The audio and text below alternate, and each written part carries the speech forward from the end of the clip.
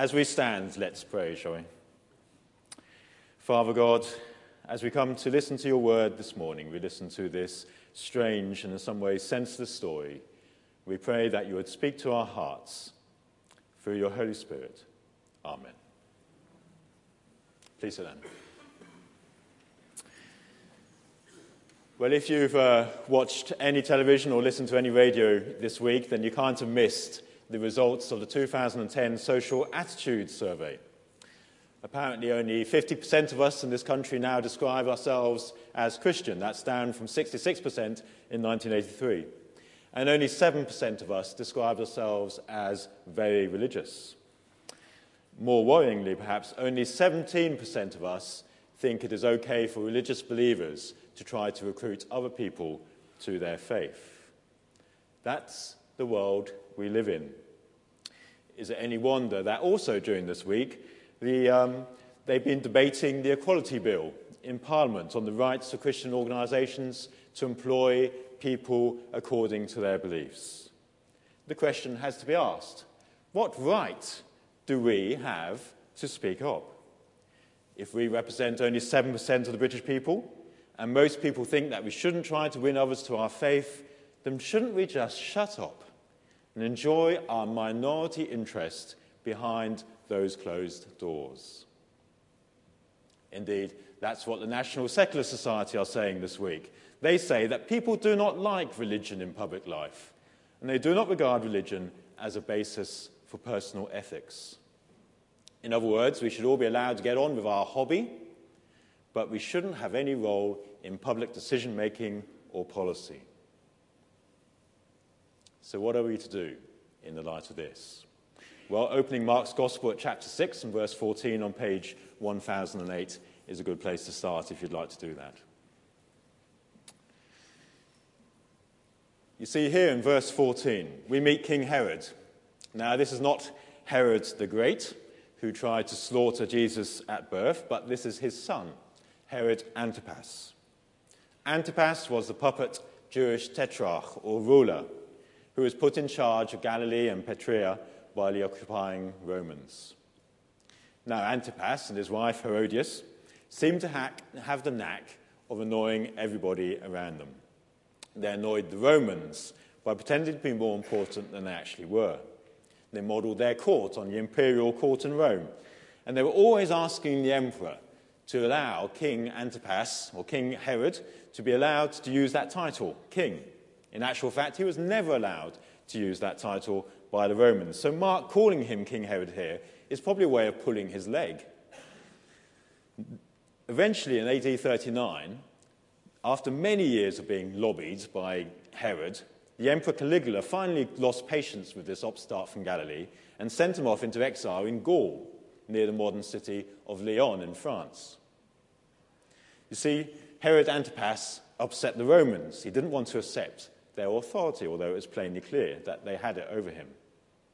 Herod Antipas didn't fare much better with the Jews either, largely because he refused to submit to their Jewish law.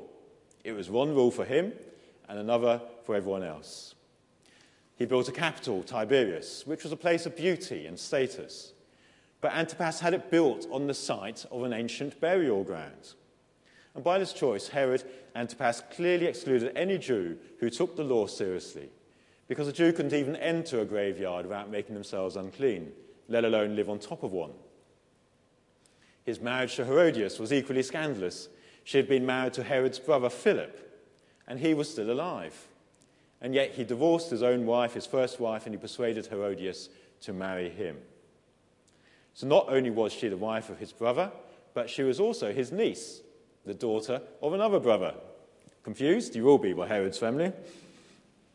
In other words, Herod Antipas and Herodias did exactly what seemed right to them.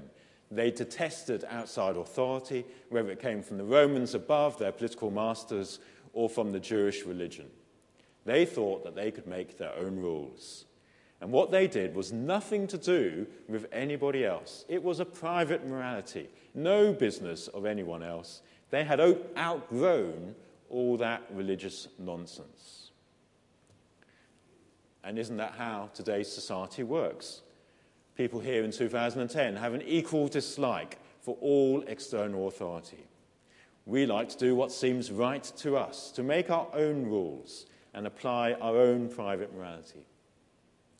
60% of the people in the survey of social attitudes said that there can be no absolutely clear guidelines of what is good and evil. 60% of people say there's no clear guidelines about what is good and evil.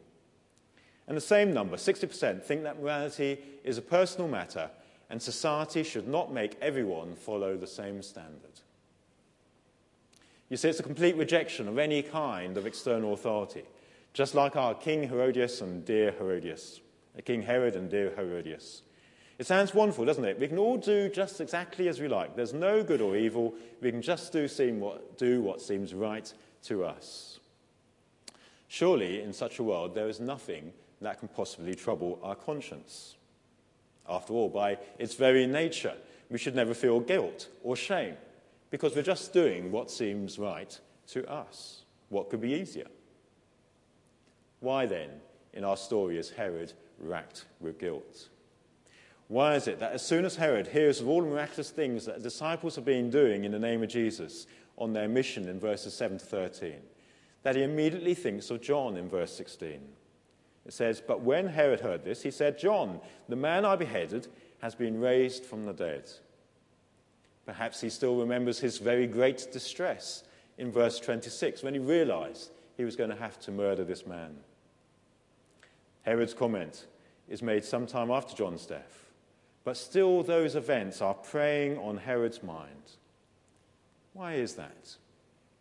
Well, I think it's because John had made a stand, and in his heart, Herod knew that John had been right, and he just couldn't face that truth. So that's my first point for this morning, the importance of making a stand for what is right. The importance of making a stand for what is right. Now, John was no stranger to attracting attention. Any man who wears camel hair and eats locusts and wild honey is no shrinking violet. But up to that point, he'd managed to keep out of trouble, whilst he just spoke to the poor. But as soon as he starts to apply his message of repentance to the rulers of the land, the Jewish religious leaders, and to the king himself, that's when he starts to get into trouble. Why doesn't he just keep quiet about Herod and Herodias and their little arrangement? After all, everyone else does. They say their business is their own. It's nothing to do with us. Why doesn't John just keep quiet? Even Josephus, the first century Jewish historian, he wasn't silly. He waited until Herod was safely in exile in France before writing about him. And even then, he took the easy route, and he just blamed the woman. He wrote about Herodias and said, "She took it into her head to flout the ways of her fathers." But John, he went straight to the heart of the matter. And he told Herod directly in verse 18, "It is not lawful for you to have your brother's wife." So why did John speak out? Because he recognized that he was under a higher authority. He said, "It is not lawful." No doubt, he quoted Leviticus chapter 18 and verse 16, "Do not have sexual relations with your brother's wife. That would dishonor your brother." And Leviticus 20 and verse 21, "If a man marries his brother's wife, it is an act of impurity. He has dishonored his brother." You see, John knew that we are all under the authority of God's law. And that's what Herod could not stand, because he wanted to do what he saw fit. He agreed with the Social Attitudes Survey in 2010 that morality is a personal matter. Society should not make everyone follow the same standard. Rico Tice, the evangelist based at All Souls Langham Place in London, recently said this, thinking about a Passion for Life mission coming up. He says, "First of all, we all know that the culture is hardening. The meta-narrative, or big story of the media, is one in which the high and holy standards of Christ, the uniqueness of Jesus, and the authority of Scripture are creating more and more anger. So now there is a sort of Christophobia in the culture, a Christophobia in the culture, if you like, and we need to acknowledge this." But what do we do about this Christophobia? Vaughan Roberts, the rector of St. Ebbs in Oxford, puts it like this. He says, "Most people assume that Christian faith is the equivalent of a hobby. We may be mystified by another person's choice of pastime, but it never really occurs to us that it really matters that they've chosen ballooning rather than ballroom dancing or basketball. In a similar way, our society regards an individual's choice of belief, whether Christianity, Islam, or atheism, as insignificant. Each to their own, they say. But the Bible presents a different view. Christian faith is not an optional extra that we can happily do without. It is a matter of life and death. Some clothing, he says, advertising and evangelistic mission made the point powerfully. On the back of the T-shirt were the words, "No Jesus, no life." And on the front of the T-shirt it said, "No Jesus, K-N-O-W, no Jesus, no life." During the debate on the Equality Bill in Parliament this week, Lord Tebbit, Norman Tebbit of old, said to his other peers, "We have a choice tonight, whether we walk in the fear of the Lord or in the fear of the law of Brussels. I know which way I'm going." Now, obviously, he had his reasons for saying that. But our reason is that it is a matter of life and death. No Jesus, no life. No Jesus, no life. You see, we simply must continue to make a stand for what is right, because we are all under the higher authority of God's word. And one day all of us will face judgment according to that word. It is truly a matter of life and death. Now, for those of us with a public calling, our stand may well be in the public sphere and expose us to all kinds of criticism. But the rest of us aren't let off the hook either, because we all need to make a stand in different ways in our own personal lives. I'm going to kill this fly. No. But how do you ask? Almost got it. We can all make a stand in different ways in our personal lives. But how do we do that? Well, if we discover that a work colleague is living with his partner, or that someone else is going out every Friday night and binge drinking their way into hospital, should we launch a full-scale attack into their lifestyle choice? You shouldn't do that. You can't possibly do that. How did it ever occur to you? Well, I guess there may be a time and a place for that, but you'll have to seek the Holy Spirit's guidance on that one. But a much better way is probably simply to make our stand on the only authority that we have. That's why, when people come to a Christianity Explored course or an Alpha course, we don't sit there and give them lessons about moral behavior. We simply open up the Bible and let the Holy Spirit speak to them through the words written in this book. You see, in short, we need to find ways to allow God's word to convict people of sin, to allow God's word to provide that comfort and forgiveness that we know in our hearts, and to allow God's word to command people to live new and better lives. So the question for us, in a way, with A Passion for Life coming up, is how do we get people to open up the Bible this Easter? How do we get people to open up the Bible this Easter? So my first point is the importance of making a stand for what is right.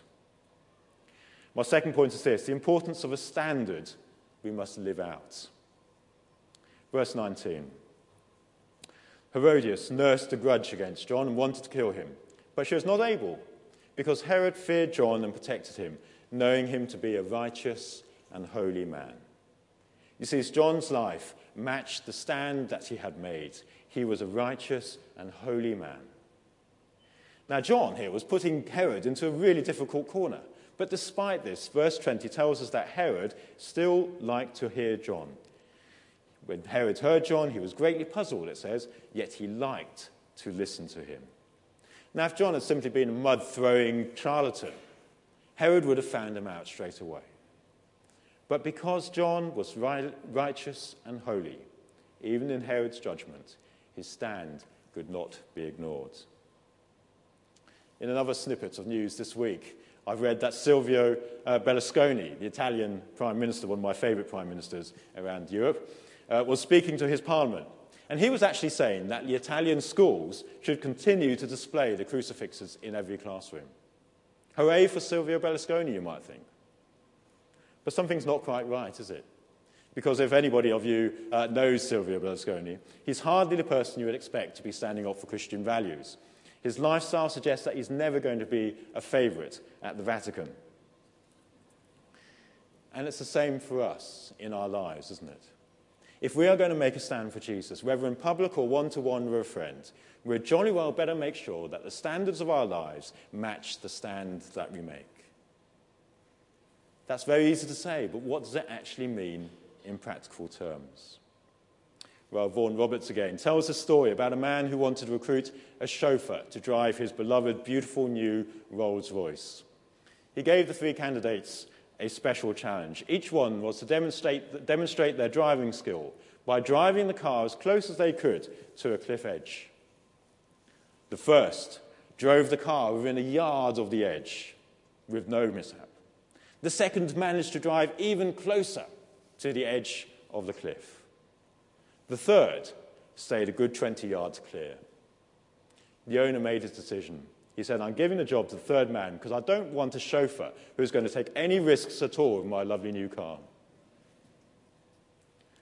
But perhaps some of us are taking risks with our personal holiness.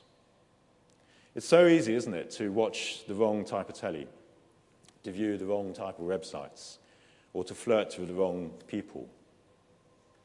Or perhaps our struggle is with anger caused by overtiredness or personal disappointment in our lives. And instead of going to bed earlier or dealing with the underlying issue, we feed and we nurture the anger we feel within us. Now, some of our church family won't have come here today because of the risk of slipping over on the pavements outside. And I don't blame them. Who can blame them? They're probably the sensible ones among us. But some of us take those types of risks every day by dicing with the slippery slopes of our personal holiness. So how can we avoid these slippery slopes? Well, briefly, firstly, we need to recognize our sin and say sorry. Second, we need to ask the Holy Spirit to help us. And third, we need to go on making the right decisions and keep in step with the Holy Spirit. In John's case, his personal holiness had an extra bonus. It kept him alive in Herod's dungeons, despite Herodias' clear desire to have him killed. Unfortunately, Herodias was a schemer, and she wasn't going to forget John that easily.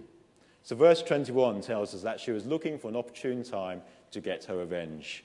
And finally, in verse 21, the conditions were right. There is a banquet, plenty of food, drink, and bonhomie.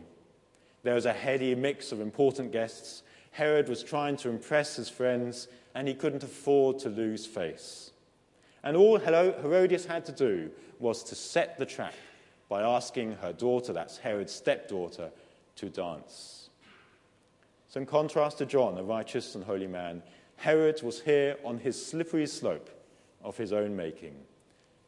Excess, pride, lust, boasting. Suddenly, the bonhomie and the good cheer is all gone in verse 26. And Herod's slippery slope has led Herod into the murder of a man who he respected. And it's led John's head onto a platter. It's a ridiculous story, isn't it?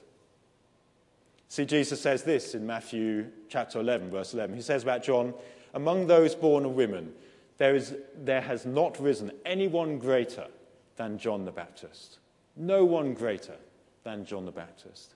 You know, it's not a bad reference to have on your CV, is it? Jesus says, no one greater than John the Baptist. But here is this great man getting beheaded by a jumped-up minor provincial ruler. As one commentator said, all because of a cocktail rager. It just doesn't make any sense at all, does it? And yet life is often like that for us too. There we are trying to make a stand for Jesus and trying to live good lives, and then something terrible happens. And it just doesn't seem to make any sense. Henry Martyn was born in the late 18th century. He gained a top first-class degree in maths from Cambridge, and he was made a Fellow of St. John's. He was promised a glittering academic career. But instead, under the influence of the great pastor Charles Simeon, he decided to get ordained and became a curate in a small village in Cambridgeshire. Shortly after, at the age of 24, he decided to go out to India. It took him 1 year to get there by boat. Soon after, his health deteriorated. 7 years later, he died, aged 31. Wasn't that a huge waste of a talented man? Well, that leads me to my third and my final point, which is God uses even the senseless things in our lives to lead others to Christ. God uses even the senseless things in our lives to lead others to Christ. You see, that's the bigger picture behind what is going on here on Mark 6. God's plan and purpose is that, in John's own words, Jesus must become greater. I must become less. We see this in verse 14, where news of the disciples' mission has reached the king. King Herod heard about this, for Jesus' name had become well known. The focus was on Jesus now, not on John. And in verse 29 we read, on hearing of this, that is John's death, John's disciple came and took his body and laid it in the tomb. And Matthew's gospel adds this, John's disciple went and told Jesus what they had done.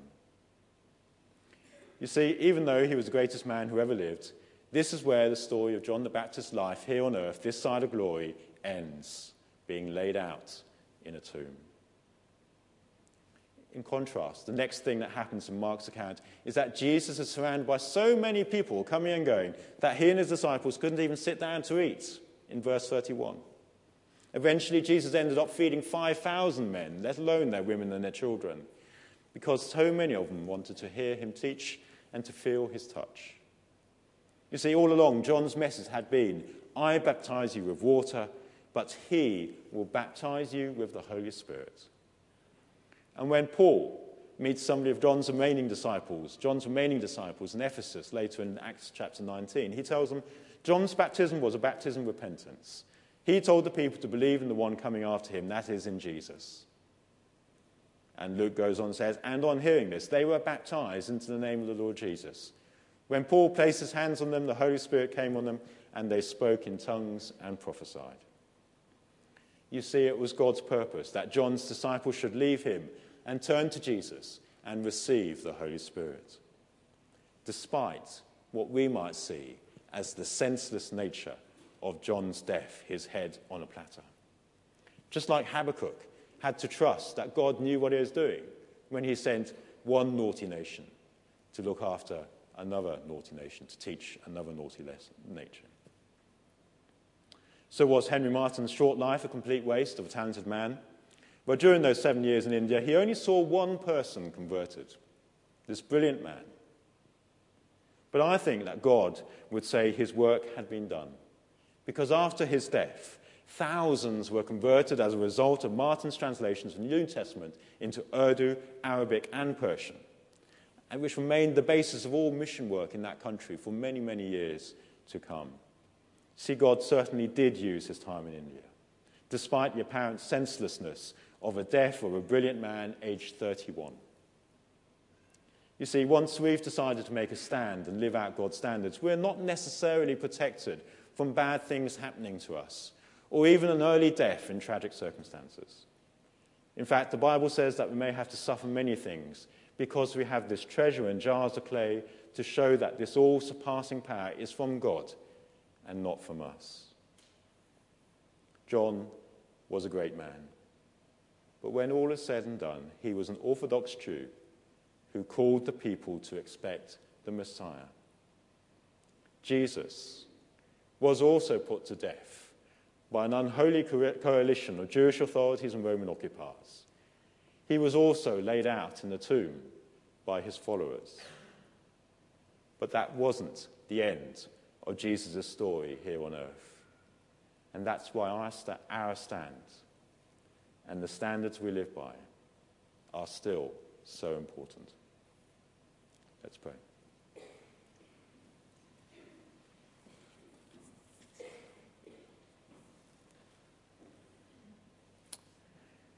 Lord, as we come to a passion for life, We recognize that it's not only at missions when we are called to make our stand and to live by your standards. We pray that that would be our way of life from this moment forward, that we would put our trust in you and in your word, and we would live by it. And we would take every opportunity to share our faith with our friends. In the name of Jesus, we pray this. Amen.